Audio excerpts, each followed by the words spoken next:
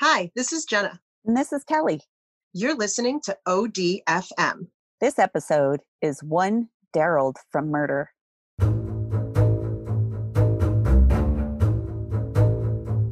This story is one that my friend Megan wrote in. She sent in this story, and this is the story of Darold Stenson, who is her second cousin, and he is a convicted murderer. Oh, is he? I know. We're not talking about someone that got murdered, but somebody who did the murdering. Interesting. Mm-hmm. Okay. She doesn't remember ever meeting him. His name is Darold, so it's like Daryl and Harold in one name. Darold. Yeah. But, I know.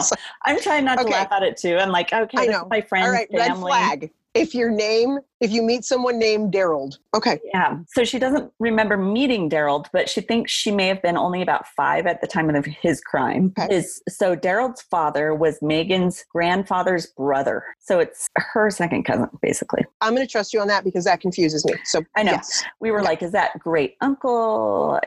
Grandfather's brother. Yeah, it's something. She's related. Good, so cool. He was up in the Walla Walla, Washington area. So she wrote, this is a quote from her, "I don't really remember knowing anything about Darold and the murders until I was a teenager. It wasn't really something we talked about as a family, or if we talked about it, I was just a little child, so maybe it wasn't appropriate. I remember being shocked. Probably not. You're like, let's all sit by the fire and talk about Darold. That's bad. No, let's not. Sorry. Okay. So she also says, I remember being shocked when I first heard about it because I remember Darold's parents as the nicest people. Oh, how could their son do this to his wife and business partner? Yeah. So I'll tell you more of Megan's kind of story about it after I tell you what actually happened so that I don't give away the story before you get the details. But all right. So in the early hours of March 25th, 1993, again, that's when we would have been graduating high school. So we're much older than little Megan. Yes. Oh my. Okay. Darold called 911 from his home to report that his wife and business partner had been shot. A deputy sheriff soon arrived at the scene and was directed by Darold to the body of Frank Horner. Frank appeared to have died from a gunshot wound to his head, and then Darold took the deputy to a bed within his home in which his wife Denise was lying with what appeared to be a bullet to her head. Good Lord. So wait, they were both killed in his house? Yeah. The business partner was at house. You'll get to hear about that. Yeah. And Denise later died at the hospital. So Darold told the deputy that Frank had arrived at his office earlier that day to sign paperwork relating to a business deal. His office was located right next to his house on his land. Oh, okay. That makes more sense. Yeah. And Darold apparently was an exotic bird farmer. Yeah. So like think ostriches in Walla Walla, Washington. This is a very unique person. It is. His name is Darold. He lives in Walla Walla, Washington. With the exotic bird farm. He has an exotic bird farm. Yes. Yeah. So they were signing paperwork for this business deal. Darold says that Frank asked to go inside the house to use the bathroom. And when he didn't come back for quite a while, Darold said he went to the house to see where he'd gone. And he found Frank and Denise both shot.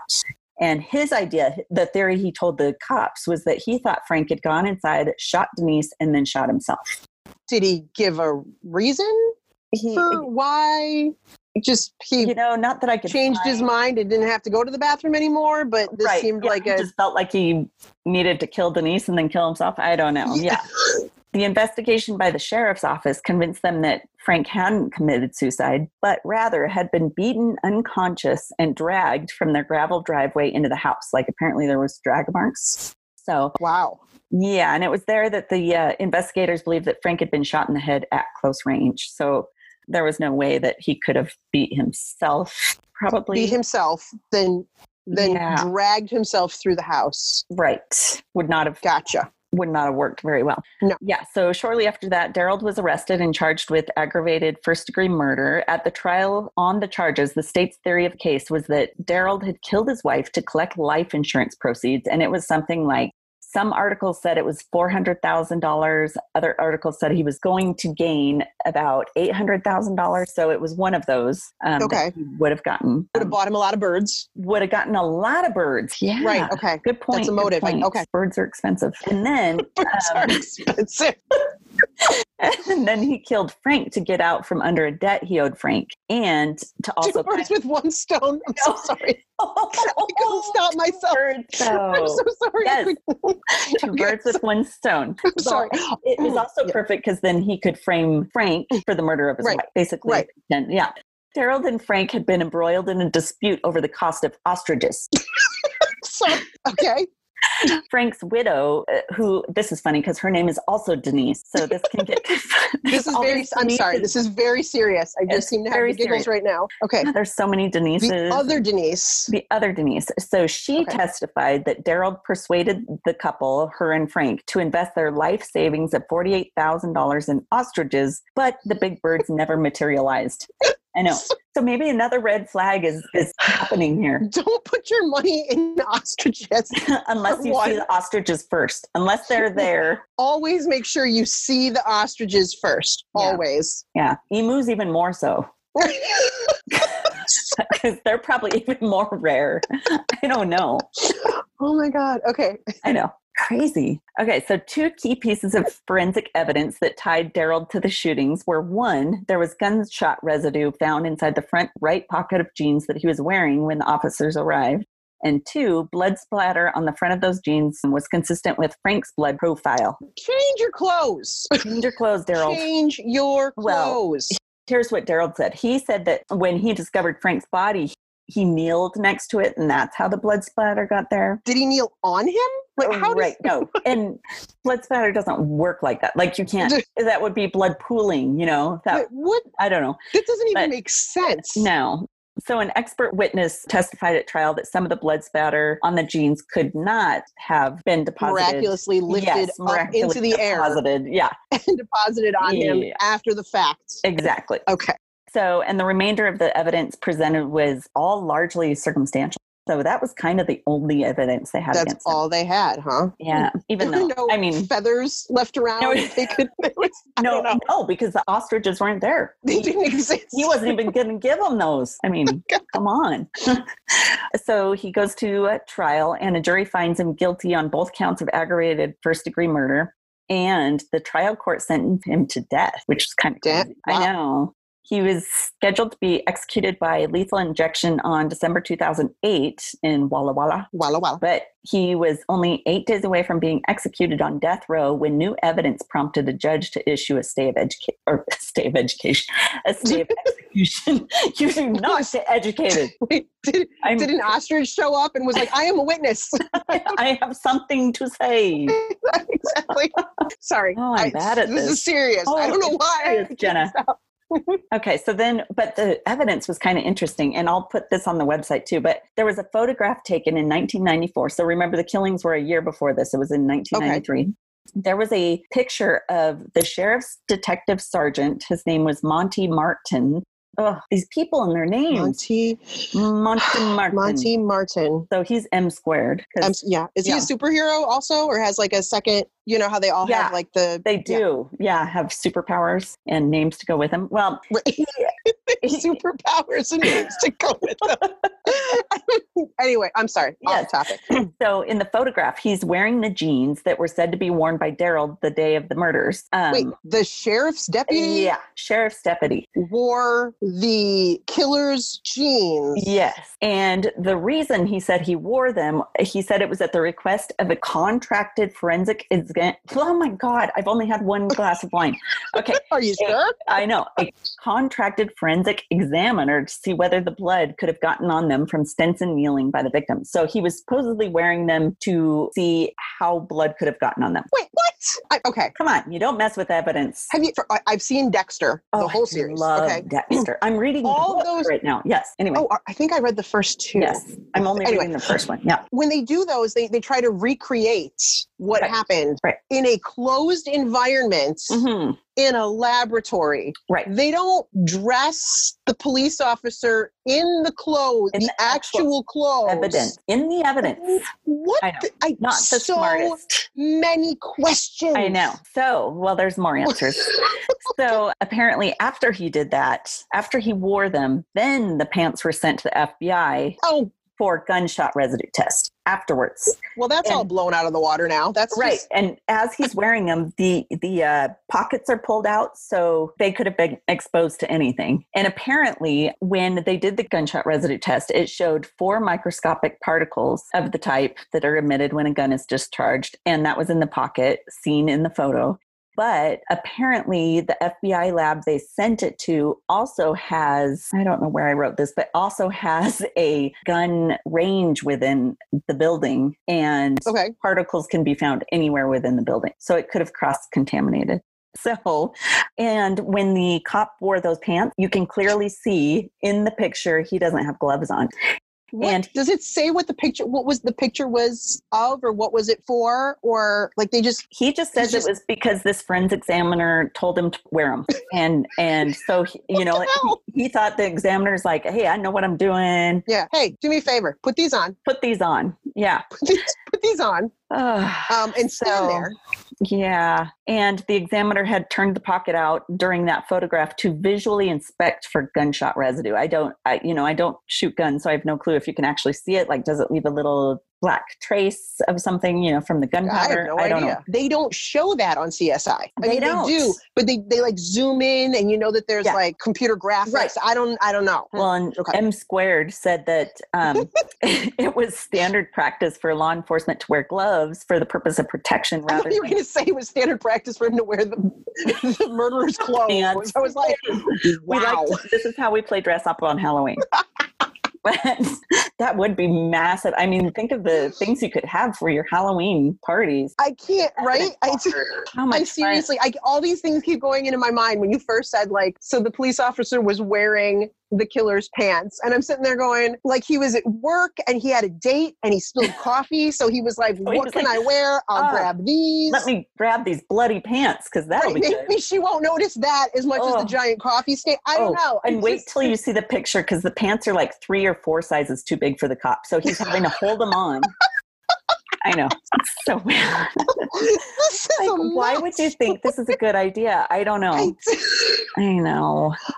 Okay, sorry. And M Squared saw the picture years later, 2008, when during this trial, and he said he couldn't believe he wasn't wearing gloves. So he himself was shocked at himself, but I didn't mind that I was wearing the pants, but why wasn't I wearing gloves? Why didn't I wear my gloves? I'm still totally cool with the fact that I was wearing the pants. This still does not bother me. I know. Years later. It doesn't make sense. So to get a new trial, Darold's lawyers would have to prove that the prosecution didn't provide the defense with documents like the photos that would shed doubt on the FBI test results. So they never did show that photo to the defense side. So the defense side could claim they didn't have all the information. Yeah, that's a no-no. Yeah. So they overturned his conviction and ordered a new trial. So you got a brand new trial. Justices were asked to review the photographs. And we've already talked about those funny photographs.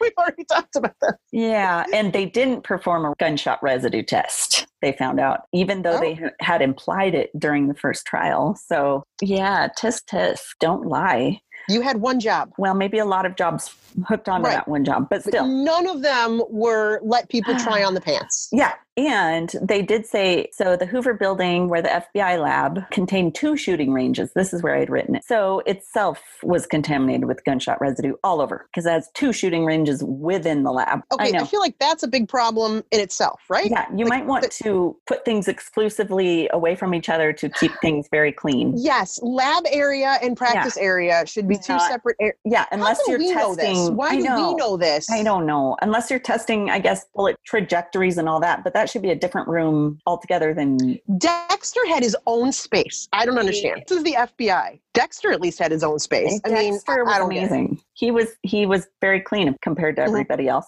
But it did come back that after testing, there was only 4 grains of gunshot residue. And unless there's a massive amount of gunshot residue, it's insignificant anyway. So it wouldn't have had any significance if it had been put into trial. And then that way he might not have gotten convicted on it. But so he's granted a new trial, and the new prosecutors announced they wouldn't seek the death penalty. So that's good for him. At least he doesn't have to worry about that. Let's see. In an interview with Darold's lawyer, he also raised the idea, get this. This is what they're trying to say really could have happened. Frank's wife, the other Denise, still alive, the widow, they're trying to say that she had odd behavior before she knew her husband was dead, including showing up wearing only a robe to the house where Darold's children were taken. I don't know what that part means, but they're trying to What is with the clothing in this story? What is going on? It's true. It's all about the clothing. It doesn't make sense. She showed up in a robe? Apparently at Darold's children where they were being taken, and I'm not sure why they're not at his house, and it's before the murder, so... Was she just so enraged that there were no ostriches that she just flew out of the house in just a robe? Maybe. She was like, this is what they look like when they run. Yeah. White streaks behind them. Yeah. Running down to Darold's house. I don't know. It's so weird.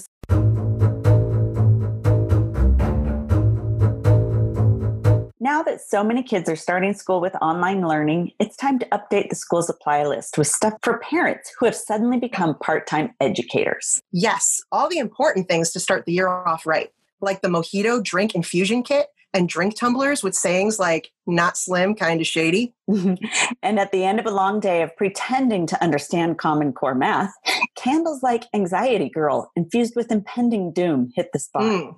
All of these critical back-to-school items and more are available at thistlewellington.com. That's THISTLEWELLINGTON.com.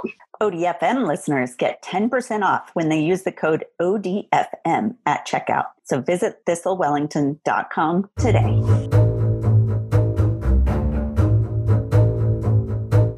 So they're trying to say that she could have been mad enough that she went and killed her husband and her friend Denise at Darold's house. So when reading about this, I read that Frank was heading to Darold's, to sign the business documents on his way to work. And every morning Frank had to catch an early morning ferry as a carpet layer in the Seattle area. And in order to make the ferry and still have time to meet with Darold beforehand, he left his house at 3:30 a.m. in the morning. And it only took about 5 minutes to get to Darold's. So that would mean if Frank's wife was the killer, she would have had to follow him or get to Darold's house first and worry about encountering Darold and then, shoot Frank when he's there and then kill her best friend. Apparently she called the other Denise was her best friend. She'd have no reason to kill her. So are we sure there was nothing between Frank and the other Denise, the two, the husband and the victims? Right. The two victims. It didn't sound like it. Okay. This wasn't kind of a love. Yeah. He walked in on something and I know, it makes you wonder. Right. But then again, Darold was mad, and then he told the other Denise, and she came running over in her robe. That bastard! Well, but then again, he shot Frank outside, so it wasn't like he caught Frank with Denise inside. Was he climbing back? Well, no, he couldn't have been there for very long because he just went to go to the bath. Yeah, supposedly that's what Darold said, but it doesn't sound like. Oh, right. We don't actually know. Right. I think Darold's just making up shit, but Darold's trying to find some reason. But in the retrial, and this is 20 years after the murder, jurors heard testimony. 20 years later was the retrial? Yeah, it took that long for him to get a new trial. So they did a testimony from the doctor who did the autopsy on Frank, and they found evidence that he'd been beaten and dragged, like we had said, but the wounds on his head were separate from the gunshot, and the injuries were consistent with being hit by nunchucks. And Darold... What? Darold is a martial arts expert. Okay. So, all right. Well, then that makes sense because the average person, I don't think, just has those available to them. Yeah. But it seems like an odd choice of weapon in my mind. Do I grab the baseball bat, the knife, or the nunchucks? Obviously, the nunchucks. Eeny, meeny, miny, mo. Right. Nunchucks. Get to kill the hoe. Yeah. Yeah. Oh, it's so bad. Isn't it weird? I'm like, oh my God. But I guess he was like, do I finally get to use my martial arts in real life? And I can. Here is my one chance. I can just imagine. Oh my God. Oh, we're going to hell. I know. Yeah, probably. Poor Megan. I'm sorry, Megan. Sorry. Yes. Sorry. So his retrial included more than 300 exhibits. I don't know what, but a lot of stuff. And it allowed for testimonies the jurors did not hear when they sentenced him to die in 1994. So a lot of new information. And it did take the jury at least 4 days to deliberate, but they still found him guilty of 2 counts of aggravated first-degree murder, and he was sentenced to 2 life terms without the possibility of parole. So he still got a better deal out of it because he's not getting the death penalty. And apparently, one time when he was going to be put to death, it was only a few minutes before they were going to inject him that they gave a statement. Wow, he really lucked out then. Yeah, so he'd been through it a few times. But Megan, who submitted the story, so now this is her part of it, so you can hear kind of her point of view. She says, from chatting with my dad about it, it sounds like Darold was always a bit odd. My dad remembers a time when they went to North Dakota to visit his Uncle Percy, who was Darold's father. Apparently, Darold got a hold of my grandmother's car keys and buried them in the yard. What? I don't know why. Okay. I know. She said the family had to search for the keys and dig them up, delaying the departure. Don't go, Grandma. I shall bury you. I'm going to bury your goddamn keys if you try to leave. It's so weird. And her dad also mentioned that Darold also seemed to be out for insurance money all the time. Apparently, one of Darold's big boats sunk, and he was able to receive some insurance money out of it. He claimed many large, expensive items were on the boat. But after the murder, Darold's Is that where the ostriches were? Oh, good point. On the boat? They were like having a party. They were all on the boat. Yeah, they're in the ocean. It all ties in. They were whale watching. They were whale watching. Walla Walla. See? And now ostriches can float. So apparently, she says, after the murders, Darold's property was searched and those items were found in the house, fraudulently claimed on insurance. So he was always trying to find a big payday, it sounds like. Darold. But I appreciate her story, and I hope others don't think we're going to make fun of him. That story was amazing, and it was really fun to research. So kind of crazy that she's related to a murderer. Yeah, I can imagine why it wouldn't be something you would talk about at family vacations. Right, as you're all sitting around the bonfire. Darold. Whatever happened to Darold? Whatever happened to Darold? Oh. You didn't hear what happened to Darold? Oh, Grandma. And the ostriches? Yeah. And the grandma. We're not going to talk about Darold. Oh, damn it, Darold. So that's my story. That's your story. That's an awesome story. I love that story. Yes, and thank you to Megan for sending it in. Yes. Yes, thank you for sending it in. Thank you. My sources for this episode on Darold Stenson was a listener submission. The caselaw.findlaw.com, Both Sides of the Pond on WordPress, Como News, an article by Rachel LaCourte, courthousenews.com, an article by June Williams, and another article by Rachel LaCourte with the Associated Press on heraldnet.com. Thanks for listening to another episode of ODFM, hosted by Kelly DeVries and Jenna Swanson. Production and editing by Kelly DeVries. Theme music by Eric Swanson.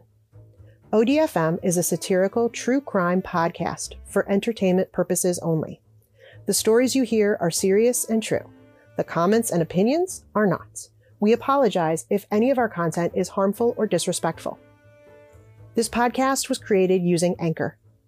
If you have a story you'd like to submit for a future episode, please email it to odfmpodcast@gmail.com. Visit us on Facebook and Instagram at ODFM Podcast. And check out our website, odfmpodcast.com, for more information on our episodes, your hosts, or general shenanigans.